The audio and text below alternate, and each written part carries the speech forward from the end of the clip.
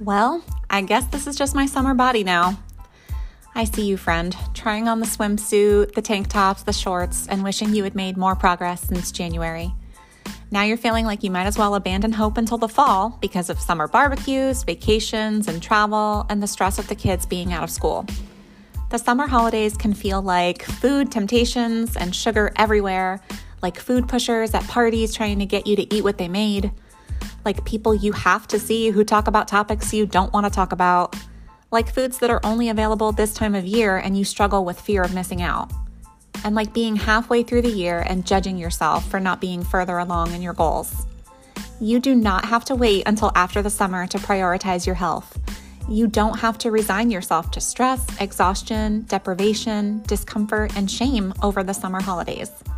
The Self-Care Keto Holiday Guide will help you navigate the food opportunities of the summer holidays from a mindset of self-care with a 50-page, easy-to-use, downloadable and printable guide, 26 easy keto holiday recipes, and a holiday planner exercise that you can reuse holiday after holiday, year after year. You will design a plan that is focused on what you will actually enjoy because it's your summer too.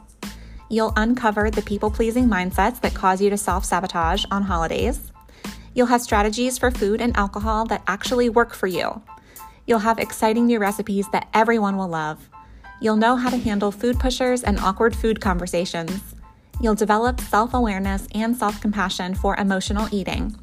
You'll know how to succeed anywhere, at home, at someone else's house, even at a restaurant or traveling.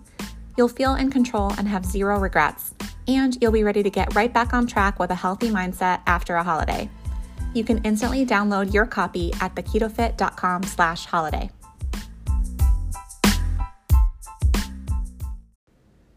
Hey guys, welcome back to the Self-Care Keto Podcast. Thank you so much for tuning in, and this week I have a really exciting episode for you. You know how I offer my once-a-month mindset classes on various different topics, and this month, in the month of May, the topic is self-compassion.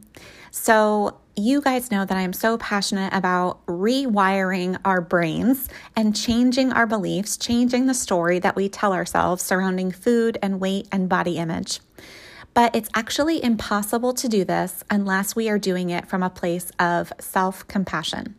Fear and judgment can definitely produce temporary results. We have all experienced that, right?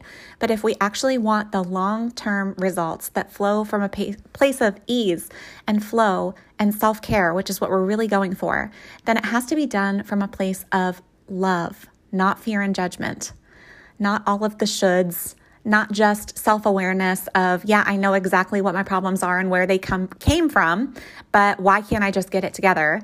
It has to be from a place of self-compassion. Love is what truly transforms us from the inside out.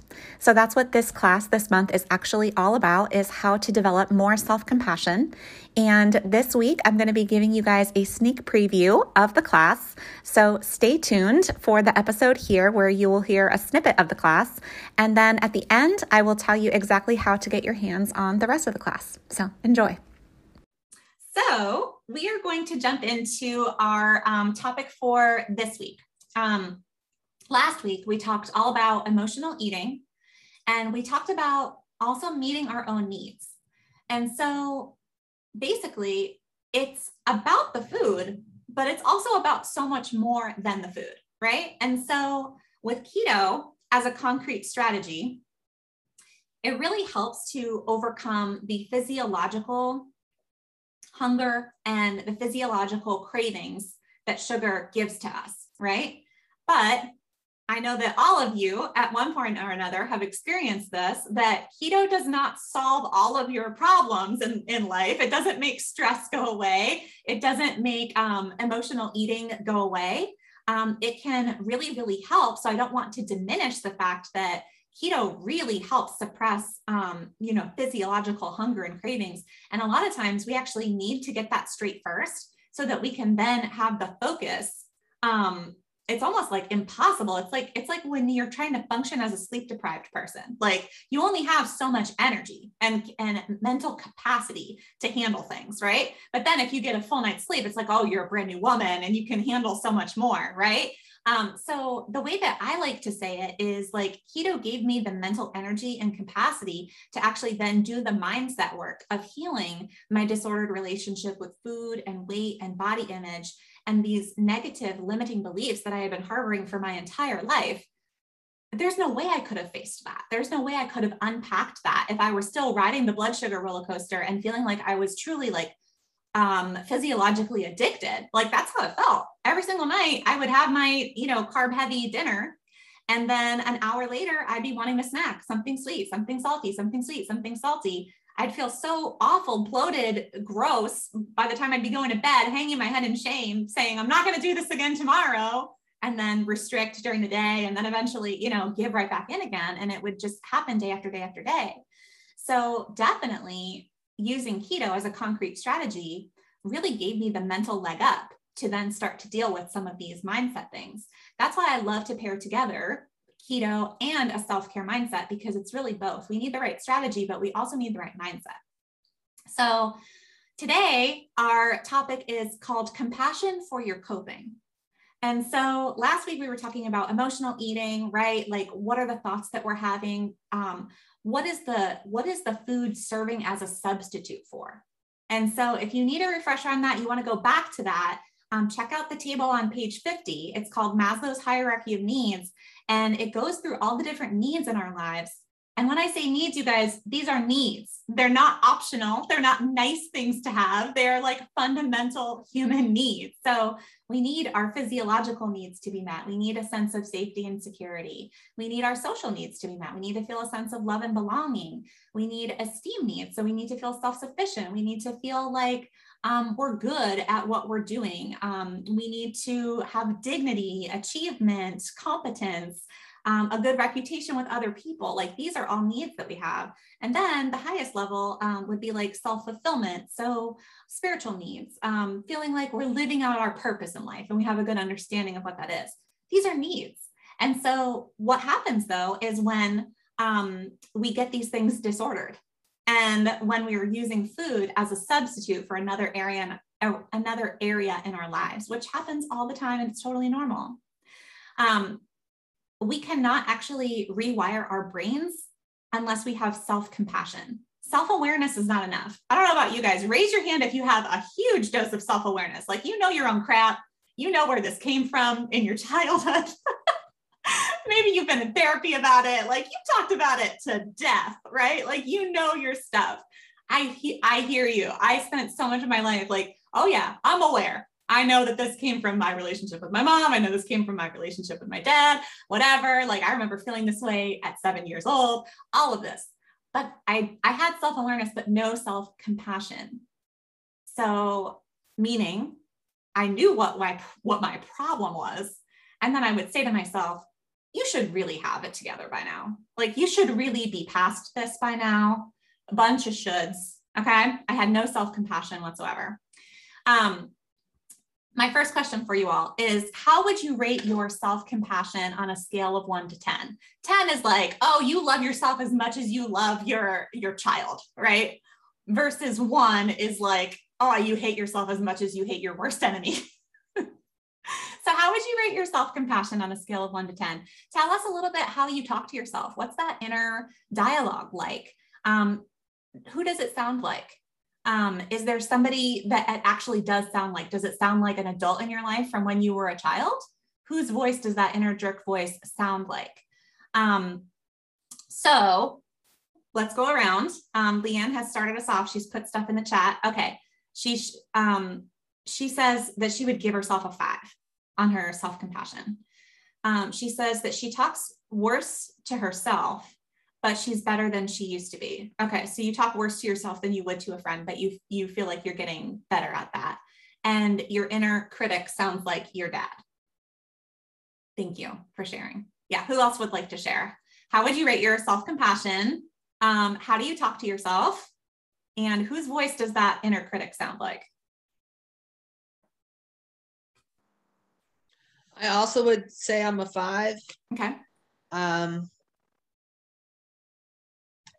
in the last few years, I've learned to, there's some days where I think I'm more like a 7, like there's just other days, like right now, I'm kind of really dealing with some heavy stuff. So even about myself and choices I've made. And so it's harder to be more compassionate in those times. But I'm also, again, encountering a compassionate God who says, I love you no matter what. So it's like, okay. And God doesn't make junk. Okay. All right. So I got to learn to be more compassionate and understand, just as I can be compassionate for others and say, gosh, yeah, I understand why you're having a bad day.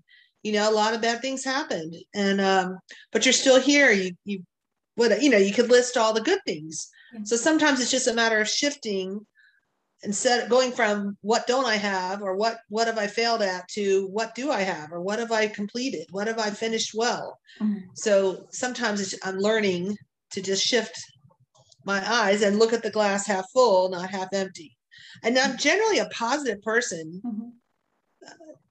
But sometimes, especially in regards to myself, I can be so much more critical, because I've been around the sun a few years, and I think surely by now I should know better. But I still go back to these old tendencies, and that's frustrating. Yeah. But again, I'm learning to love myself through the frustration, and understand that there's a lot of things that are challenging me, and but I'm grateful for people like you who are great cheerleaders that can, help, again, shift my mind off of what I'm failing at or what's going bad to, wow, you really have, you help me focus back on the positive side. Yeah. So thank you. Yeah, absolutely. So your inner critic, who does it sound like? Probably my mom, because she was the one that was more critical about, gosh, you're really putting on the beef, or, things like comments like that. Yeah. Always comparing me. I would hear her comments about other people she was watching, whether at a shopping mall or on the beach. She'd make comments about, wow, that person's really fat, or that person's really skinny, or look at that. She was always comparing. And occasionally I would be the one she was comparing. And so I've become very self-conscious of that kind of thing. So yeah. You bring up a really good point, which is that oftentimes, the pain that we experience from hearing our parents be critical, it's not necessarily directed just at us, but kids are so brilliant. Kids pick up on everything. And so if your child hears you being critical of somebody else, that impacts them as well, because they're not necessarily thinking it consciously, like, oh, mom really values thin people. I need to be thin to be loved by mom. Like, it's not necessarily like this conscious process, but it gets stored in there. Like, it really does. Yeah. Okay. Well, she struggled with herself. She had a poor self. I'm learning that, again, after many years of kind of figuring things out on myself, recognizing, wow, that's the insecurity in her coming out, because she struggled with weight most of her life.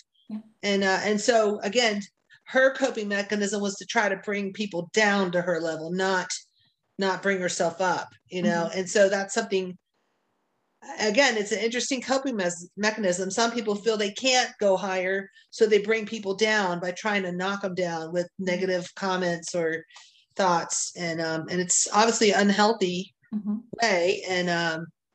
But I'm glad I've at least learned to recognize that mm-hmm. and understand a little bit more about her past and what she had to overcome. Mm-hmm. And now, fortunately, she's definitely has learned to eat better. She because her body was suffering, and a lot of joint pains and stuff like that. And since she has improved her diet, she's so much more comfortable. She's lost weight. She feels better about herself. So now I'm seeing, she's improved, but now I've got to overcome those skeletons that are in my closet, mm-hmm. and just saying that those are done, clear them out, throw them away, because mm-hmm. I don't need them anymore. Yeah. So, yeah, you even brought up another good subtle point, which is that even if we hear our parents being critical of themselves, we internalize that as well. Yeah. Thank you for sharing that. And we really are we're such our own worst critic. Like, we talk to ourselves in a way that we would never talk to anybody else. Like, if somebody talked to me the way that I talk to myself, we'd be done. I'm not a physical person, so I wouldn't say that I would punch that person in the face or anything. If you are, by all means, I'm sure you can relate to that.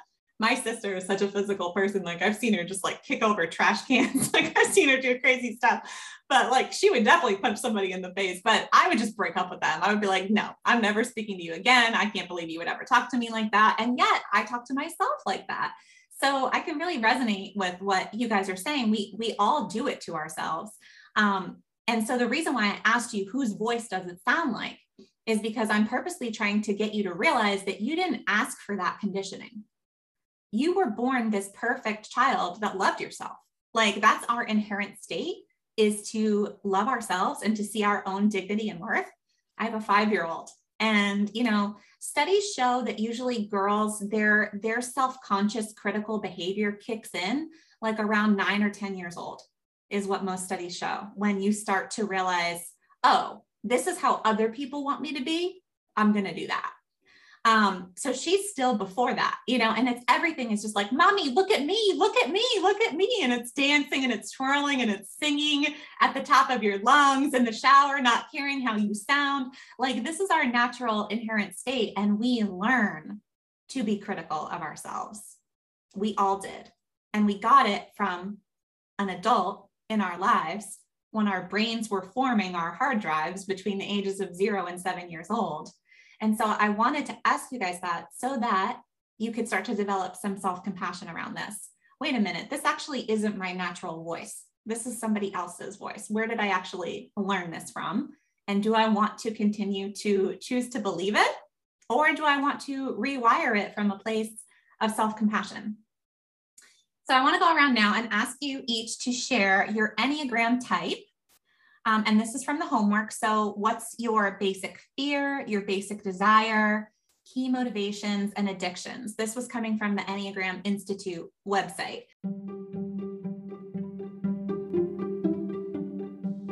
Do you struggle with self-compassion? I was self-aware most of my life about my own messed up beliefs, thoughts, and habits. I knew exactly what childhood stories they were born out of even, but I had no self-compassion. Instead, I was still judging, condemning, and hating myself over it. I was telling myself I should be past this, should be able to get over it, should be stronger than this.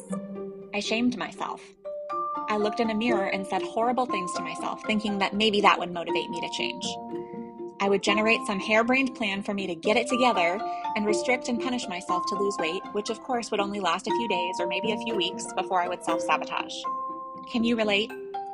Most of the women I work with already have a high level of self-awareness, but they lack self-compassion. We cannot rewire our brains until we have self-compassion. We can lose weight without self-compassion. We can reach our goals without self-compassion. We can hate ourselves through the whole process, and we will still feel miserable once we see that number on the scale. Sure, we'll feel a temporary thrill, but we will very quickly adapt and go back to feeling miserable. Or we'll just move the goalpost and think that we need to lose more weight to love ourselves. We cannot let go and move on from our old ways through self-judgment and shame, only through self-love. Judgment and fear might produce temporary behavior modification, but love is what produces true long-term change from the inside out. This month's mindset class is called Compassion for Your Coping. In this class, you will learn about your Enneagram personality and how it has impacted your relationship with food, weight, and body image. You'll learn your childhood wound, or the primary message that you received as a child, and how it shapes the story that you tell yourself about your life, your health, your weight, and your capabilities. You'll learn your signature brand of coping with self-compassion and gratitude for how it has helped you survive. You'll learn easy, practical ways to practice self-compassion, and you'll get specific personal growth recommendations that you can begin to take action on. When you sign up, I will email you access to the recorded class, and you can watch it whenever is good for you and have access to it forever. The price is just $22 through PayPal. Head over to bit.ly/selfcareketoclass to sign up today.